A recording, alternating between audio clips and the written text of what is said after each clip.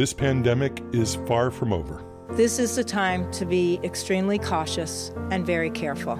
We cannot lighten up our efforts yet. Not now and not for the next several weeks.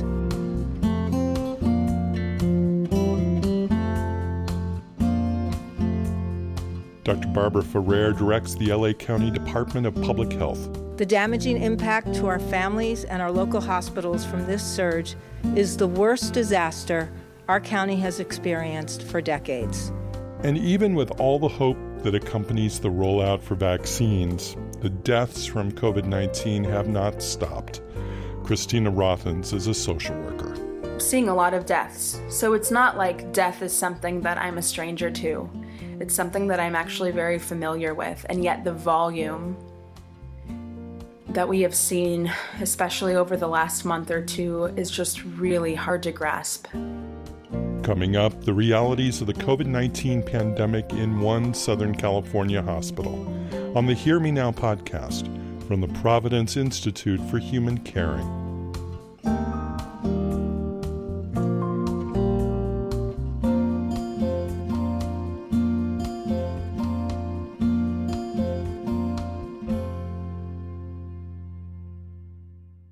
Hello, I'm Sean Collins. We're grateful that you're spending time with us today. Before we get started, I wanted to invite you to subscribe to this podcast.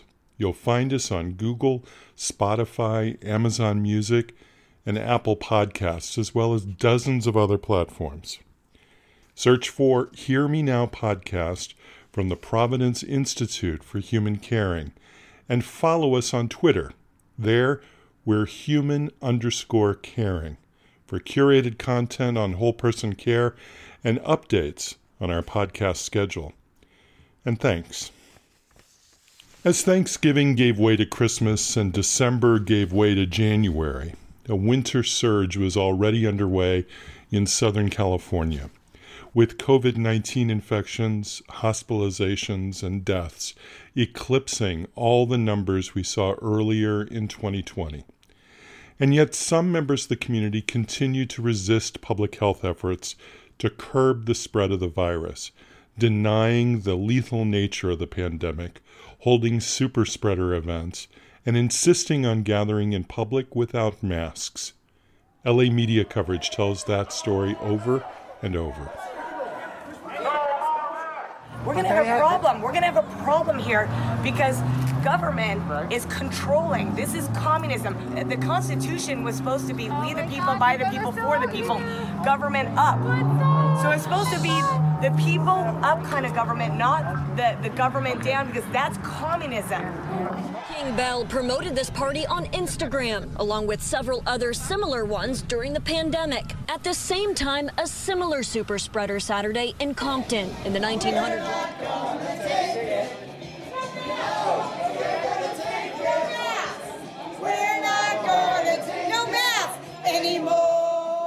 On today's program, we leave delusion aside to focus on the reality of the winter surge as we hear from a social worker and a physician in one hospital in the South Bay of Los Angeles, the Providence Little Company of Mary Medical Center in Torrance, California.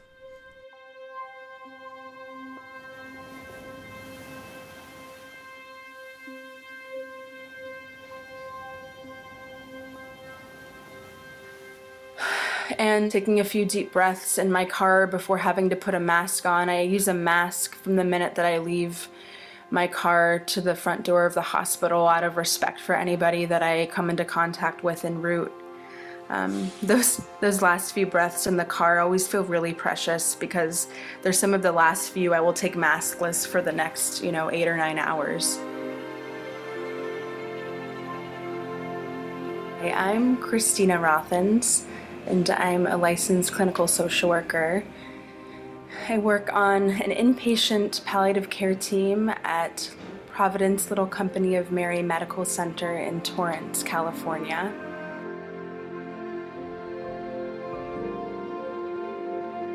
I remember listening to The Daily, the New York Times podcast in January and February of last year, 2020. and hearing the horrific stories that were coming out of Italy and other parts of Western Europe, and just getting this really strong, impending sense of doom and bracing myself. And I feel like that's what we've been doing for the last however many months, is just physically and emotionally bracing ourselves.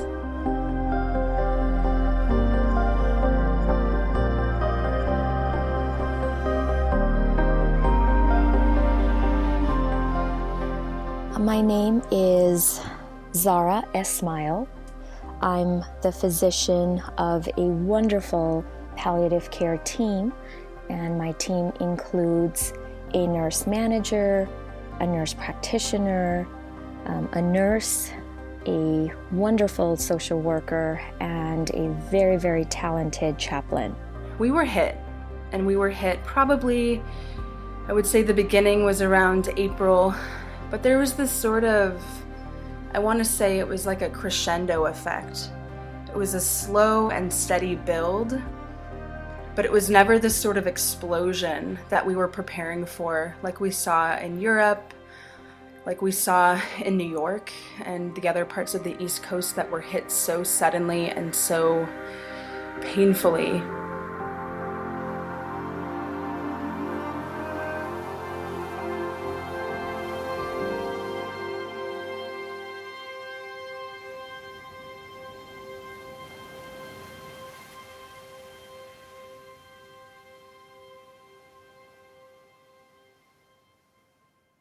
So as a palliative care physician, I've been trained to facilitate difficult conversations with patients and their families as they face serious illness and try to cope with the ups and downs of the journey. The conversations that I have or my team has can be riddled with intense emotions, such as fear of the unknown, fear of dying, guilt about the past, unresolved conflict, and deep spiritual, existential distress. I thought that having practiced palliative care for over a decade, I had developed a certain amount of resilience and inner strength when facilitating these conversations and trying to ease people's transitions to the end of life. As it turns out, I was sadly mistaken. 2020 has clearly been the toughest year of my life, professionally and spiritually. It has challenged me, toughened me up at times, certainly broken me to my core, brought me such an appreciation of each moment of life as a precious gift. It has opened my eyes to bear witness to the indignities of life, the frailty of the human body. It's caused me to experience human suffering in a way that I could never have imagined, and allowed me the opportunity, the wonderful opportunity to stand by the bedside of many who died in isolation, away from their loved ones. Oftentimes, walking up to the lobby where we check in, we have our temperature checked, we have our screening. Do you have any new GI or respiratory symptoms? I always think to myself, of course not. Why would I come to work if I did? But en route and on that pathway, there's this really beautiful entrance to the hospital, and it has, Providence Little Company is a Catholic hospital, so it has these different Bible verses and scripture passages kind of etched into the sidewalk that you don't always see, but sometimes when you really need them, you see them. And right now, that pathway is littered with family members who aren't able to come inside. So even though they're not allowed to visit, so often they just band together outside of the hospital. I think it makes them feel closer to their loved ones, even though they can't be as physically close as they want to be. Essentially, I think the pandemic has given me a realization that as human beings, we cannot control much or change much. But what we can do is rely on each other to build a fabric, a strong fabric of connectedness and kindness and compassion and love for each other. You brace yourself before you see what family members are going to be congregating outside of the hospital, envying you for being able to go inside. And I think about that a lot too, that, I get to go inside. And there have been moments where I wished I didn't have to, where I was dreading the day where I knew I'd be having a conversation with a family of someone who's already lost a mother or a father and was preparing to also lose a sister or a brother. And I really just wish I didn't have to go inside. And yet these families are that stand outside the hospital that probably would give an arm or a leg to switch places with me so that they can go inside. And so I think about that all the time, that I'm actually really lucky and that I have a really sacred and valuable opportunity to be able to get close to these patients when all their families want and all these patients want themselves is to be able to be close to their people, the ones that love them. I think our team morale, it took a beating there for a while. We were pretty beaten down, and as times like these do, there was resentment. There was unarticulated hurt and pain, but really more than any of that, just an overwhelming sense of loss and grief. As a team, we have seen so many deaths, and we're a palliative care team. So, for those people that don't know, we help the very seriously ill in the hospital to have the best quality possible given their illness. As a social worker, I really try to provide emotional, psychosocial, and sometimes spiritual support to these patients and their families. So it's not like any one of our days pre-COVID were easy. Our jobs are tending to illness, very serious illness, and because we work in an acute care center, it means seeing a lot of deaths. So it's not like death is something that I'm a stranger to. It's something that I'm actually very familiar with, and yet the volume that we have seen, especially over the last month or two, is just really, really hard to grasp. Our palliative care team at the hospital soon became the Zoom team, as we offered to conduct family meetings virtually via the Zoom platform. And we started taking in the iPads into the patient rooms so that families could get just a glimpse of their loved ones through a screen. For so many families, this was difficult in so many ways that I'm unable to describe, because what they would see is their loved ones intubated, which means that there would be a tube down their throats and a tube going in the nose, trying to give them nutrition in the stomach.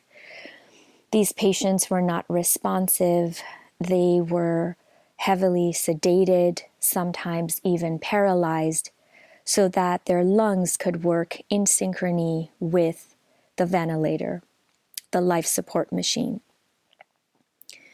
And I stood at the bedside many times to take in and experience these intimate moments that families would have with their loved ones, as I struggled to hold that iPad, wearing all my PPE, mustering all the courage and strength that I had, not to break down in that moment.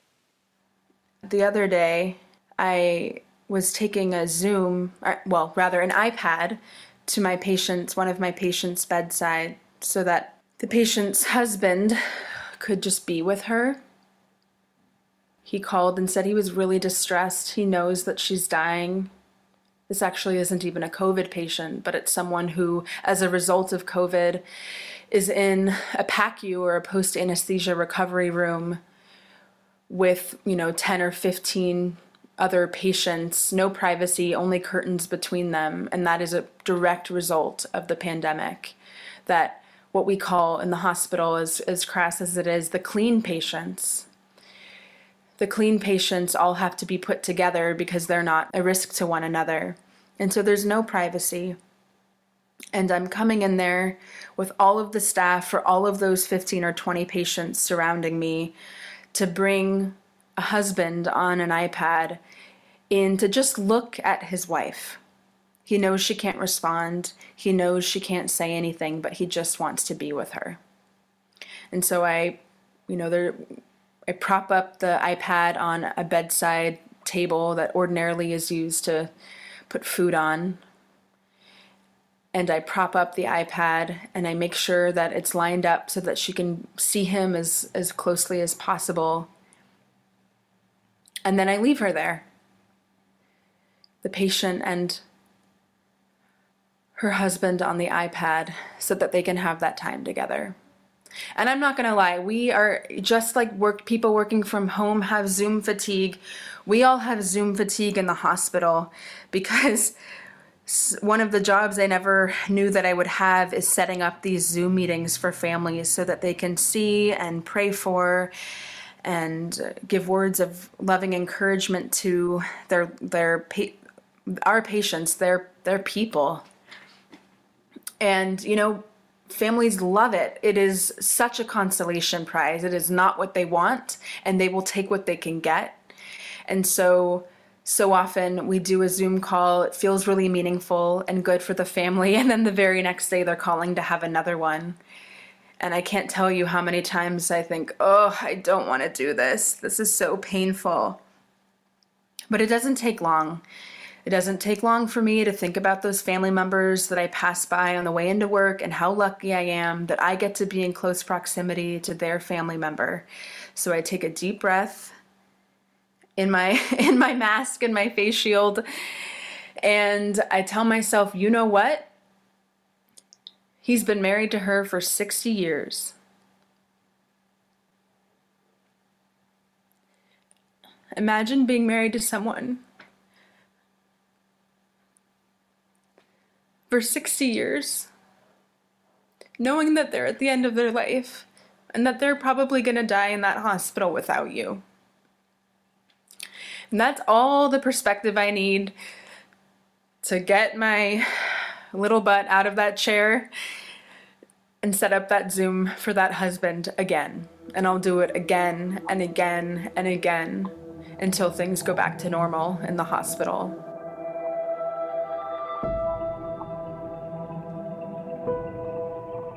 My team held 2 memorial services so that we could start to process our own grief and pay tribute and respect to each person, each human being that we had taken care of and that we had lost.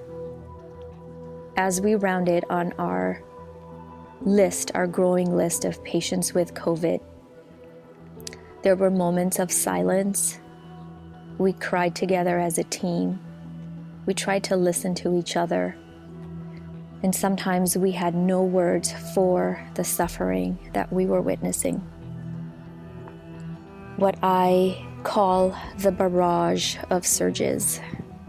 The Thanksgiving followed by Christmas, followed by New Year. Our team by the end of 2020 had fatigue of all kinds. Zoom fatigue, COVID fatigue, wearing the N95 fatigue, family meeting fatigue, and death fatigue. As a palliative care team, we are used to and can handle, I must say, gracefully when our patients die, because we're able to quickly build rapport and guide patients, support our families. We do our family meetings in person and develop this bond with them in such a vulnerable part of their lives. But with COVID, everything was over Zoom. The best that we could do was connect with the faces, the multiple faces we saw over Zoom. You know, when you're in person with someone, or even a family who's grieving, you can only focus into or tune into one or two of them at a time as they're grieving. But when you're on Zoom, like we are so often, and you have, let's see, earlier this week I had 45 people on Zoom for a Zoom goodbye. 45. And you see all 45 of their faces crying and praying and grieving. We've actually gotten to the point where, out of protection for ourselves, we'll initiate a Zoom, make sure we're available for questions, and then we turn the volume down. I actually only recently figured out the other day how to turn the speaker off altogether, because even when I turned the volume down, depending on the pitch of someone's voice, and crying has a particularly high pitch, it would still come through the phone. And so I don't say that to sound calloused or like I don't want to be present for people. I do and I am all of the time, but it's getting to the point where we're being traumatized by this ability to bear witness to more people's grief than we're used to. On today's program, the realities of the COVID-19 winter surge, as told by two caregivers at the Providence Little Company of Mary Medical Center in Torrance, California. Our guides are Christina Rothens, a licensed clinical social worker, and Dr. Zara Esmail, a palliative care physician. We'll be back with the conclusion of their stories in a minute.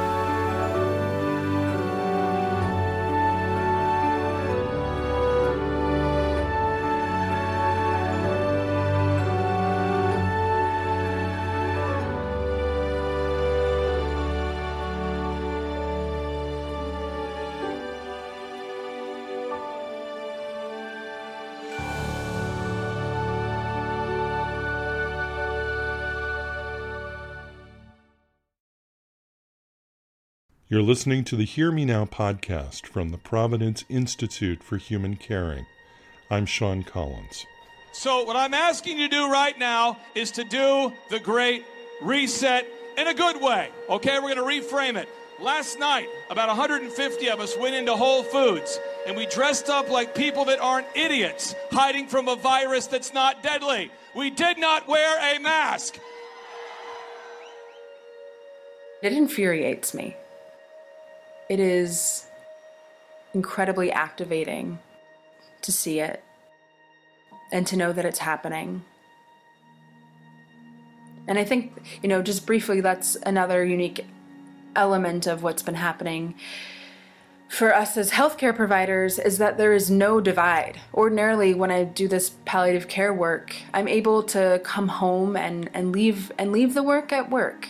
But I can't now, because I drive home and I see people gathering on the side of the street, and it makes me mad. And then I watch the news and I hear about another super spreader wedding, and it makes me mad. So that's my reaction. How I process it, I think more than anything in my life, this pandemic has been an exercise in recognizing what I can and cannot control. And so when I sit with my anger, and I sit with my frustration, and I sit with my fear, because that's really what's undermining all the anger, is fear. I just have to tell myself, I can only control myself. I can only control myself. I wish people who don't think that it's going to happen to them, who do not believe in the fact that they can be asymptomatic vectors and spread this virus and literally cause people to die. And there's no rhyme or reason, Sean. We have people that are in their 30s and 40s that we cannot save. I wish I could take the camera with me and show them how we need to isolate our patients, what it looks like when our patients need to be proned on the machine, on the ventilator, with tubes coming out of every orifice, the sedation, the paralytics that we use for days and sometimes weeks on end, and the impact that that would have on their lives if we were to save them.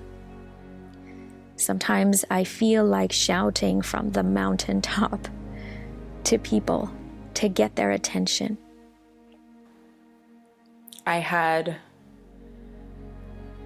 a patient whose main person was his expecting wife, who was very early on in her pregnancy, who wanted us to do absolutely everything to keep her husband alive, and we did absolutely everything to keep her young husband alive. And despite when we do absolutely everything to keep these people alive, they still die. And I remember one of the other jobs that I didn't expect to have was advocating for these less than optimal, still a consolation prize outside the door or outside the window of a patient's room visit, so they're not inside because it's too risky for families to go inside when their loved one is COVID positive and on a ventilator and their droplets have been littering the room for so long. But sometimes we're able to advocate for these visits where they can look at their loved one through the window. And I can't tell you how often I've offered that to families when I've been able to advocate for it, expecting them to push back and say, what's the point of that? Or that's not enough. I need to touch him. I need to kiss her. I want to lay in bed with them. And yet they say, no, that's fine. Please. That's perfectly fine. I'll take it.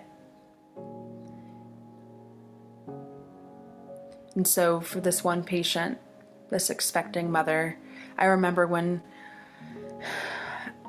I advocated for her to come because despite our best efforts, he was still dying.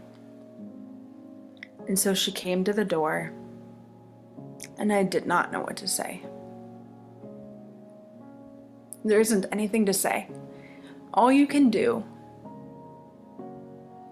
is hold space for that person and absorb all of the pain that they're experiencing and bear witness to their worst nightmare come true. That's really all you can do. And so I went over there, and we're not supposed to touch each other, but I lightly touched her arm and I said, I'm Christina. I'm the one that's been calling you. I'm the one that you've been talking to over the phone. I'm so sorry, and I'm here. And I just stood there. And I watched her watch him, knowing that that was the last time that she was going to see him alive.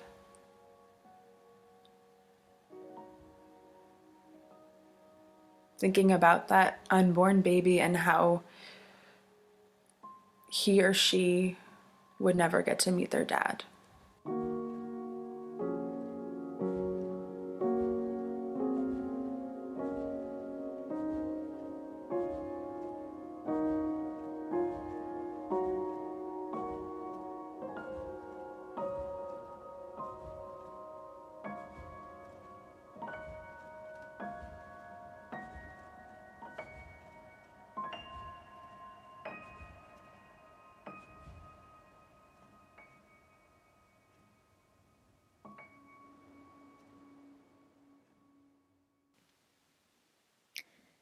And then when I have a moment to think, I try to calm myself and I pray. And all I can do is that. All I can do is pray and and think that perhaps we need to do a better job with, public health education and maybe have a different message. I don't think it has helped how politicized this virus, this pandemic has become. And perhaps if we could unify as one humanity, as one mankind, simply wear a mask and just hold off for a little while longer, because the vaccine is here, but just hold off for a little while longer. We will go back to some semblance of normalcy. I would hope that people would have patience and more understanding and just try to feel the suffering of some families. And I think that's all I can do to keep myself sane, is to hope and pray.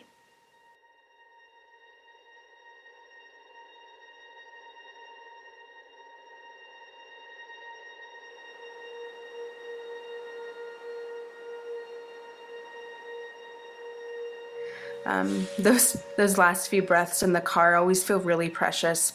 And what this latest surge has meant is, on that walk with that cloth mask that I'll soon exchange for a hospital-grade simple face mask, is seeing what I presume is a rented cooler that we use for overflow from our morgue.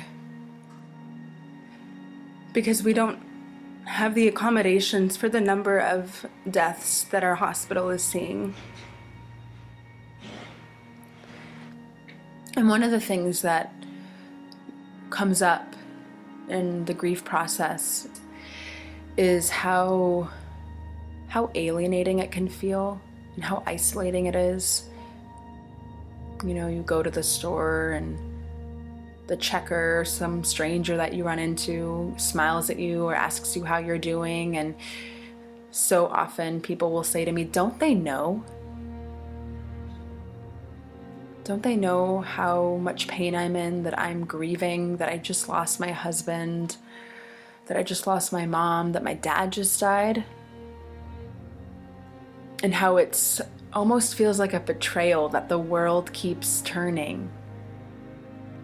That everything just keeps going, keeps moving, even though you feel like you're at a complete standstill. So that's the grief experience, just a single simple element of it that I've been exposed to and that I've talked people through and held space for and validated and normalized for years now. And the difference now is that everybody is grieving. Everybody's grieving. Everywhere you look, someone's grieving. The world is grieving right now. For once, grief is the norm. And the whole world knows what many other people will experience at some point in their lives when they lose someone they love. The whole world is feeling it right now. So I don't know. I don't know if that's a silver lining, but there is something to this. There's something to how universal this experience is. There's been no escaping this. And I don't care, and I guess I want to say, I don't mean to say that there haven't been certain groups that are disproportionately affected by this. This has not affected everybody the same. And I would never venture to say that. In fact, some of the most painful elements of my job have been seeing how disproportionately this pandemic has affected our underserved, low-income communities that our hospital serves, who, are essential workers, who don't have the luxury to work from home, who don't have jobs that enable them to work from home, who live in multi-generational homes, who don't mean to get their, mother, grandmother sick, but have no other option because they're working at LAX or they're working at a local grocery store and they can't quarantine from one another. Think they have the space for that? So yeah, I don't mean to say that everyone's been impacted by this in the same way. There's a differential experience, without question. And it is one of the biggest tragedies for me to have seen firsthand. And I've read a lot about and listened to a lot about comparative suffering, and it doesn't serve us. And everyone is suffering, right? Even if it's because they didn't get to go on that vacation that they had planned, or they're not able to see their loved ones across the country. We've all been suffering and we've all been grieving. And I only hope that at some point, when we're on the brink of healing from all of this, which I can feel, with this vaccine, I can taste it, I can see it. I know we're getting there. I know that we're on the road to recovery, even though it's gonna hurt probably a lot more before we get there. I only hope this communal experience of grief and suffering and loss and pain will be an opportunity for us, the perspective we need to come together and to love each other and to be kinder to one another and to appreciate each other. This fragility of life that we've all now been exposed to, whether by first degree or third or fourth, that we carry it with us. Because I think it is a lot harder to be unkind to someone, to push someone away, or to delay saying "and I love you" when you keep that sense of uncertainty and fragility of this life close to you.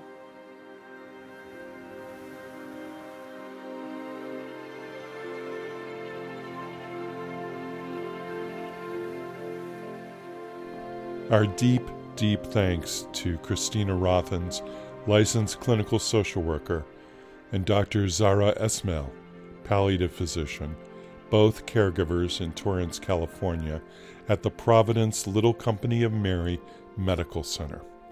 Our special thanks to Dr. Matt Gonzalez.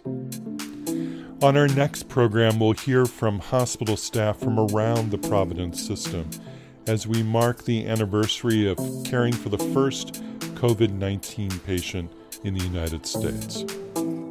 Our work is critical, but, it should be largely unseen. When someone turns on the faucet, they shouldn't have to think about the pipe. They should just get water. And we are the pipe. We are a piece of the puzzle that delivers platforms the caregivers need, but they're the real miracle out there face to face with the people in need in the community every day in our hospital. As the IT department, we're just here to ease their way, both the patients and the peer caregivers. We'll talk about the mission of providing care during a pandemic and the work behind the scenes that has kept hospitals going. That's on our next program. The Hear Me Now podcast is a production of the Providence Institute for Human Caring, on Twitter at human_caring. And we invite you to subscribe wherever you get your podcasts. Look for us on Apple Podcasts, Amazon Music, Google Podcasts, Deezer, Overcast, Spotify, and many, many other platforms. And tell your friends about us. We're grateful for the mentions and your help spreading the word. Our stories are edited by Allison Jakes and Mike Addis and produced by Scott Acorn and Melody Fawcett. Our executive producer is Mike Drummond. We have research help from Seema Bhakta, Amanda Schwartz, Sarah Viscuso, and Heather Martin. Our theme music was written by Roger Neal. I'm Sean Collins. Thanks for listening. Be well.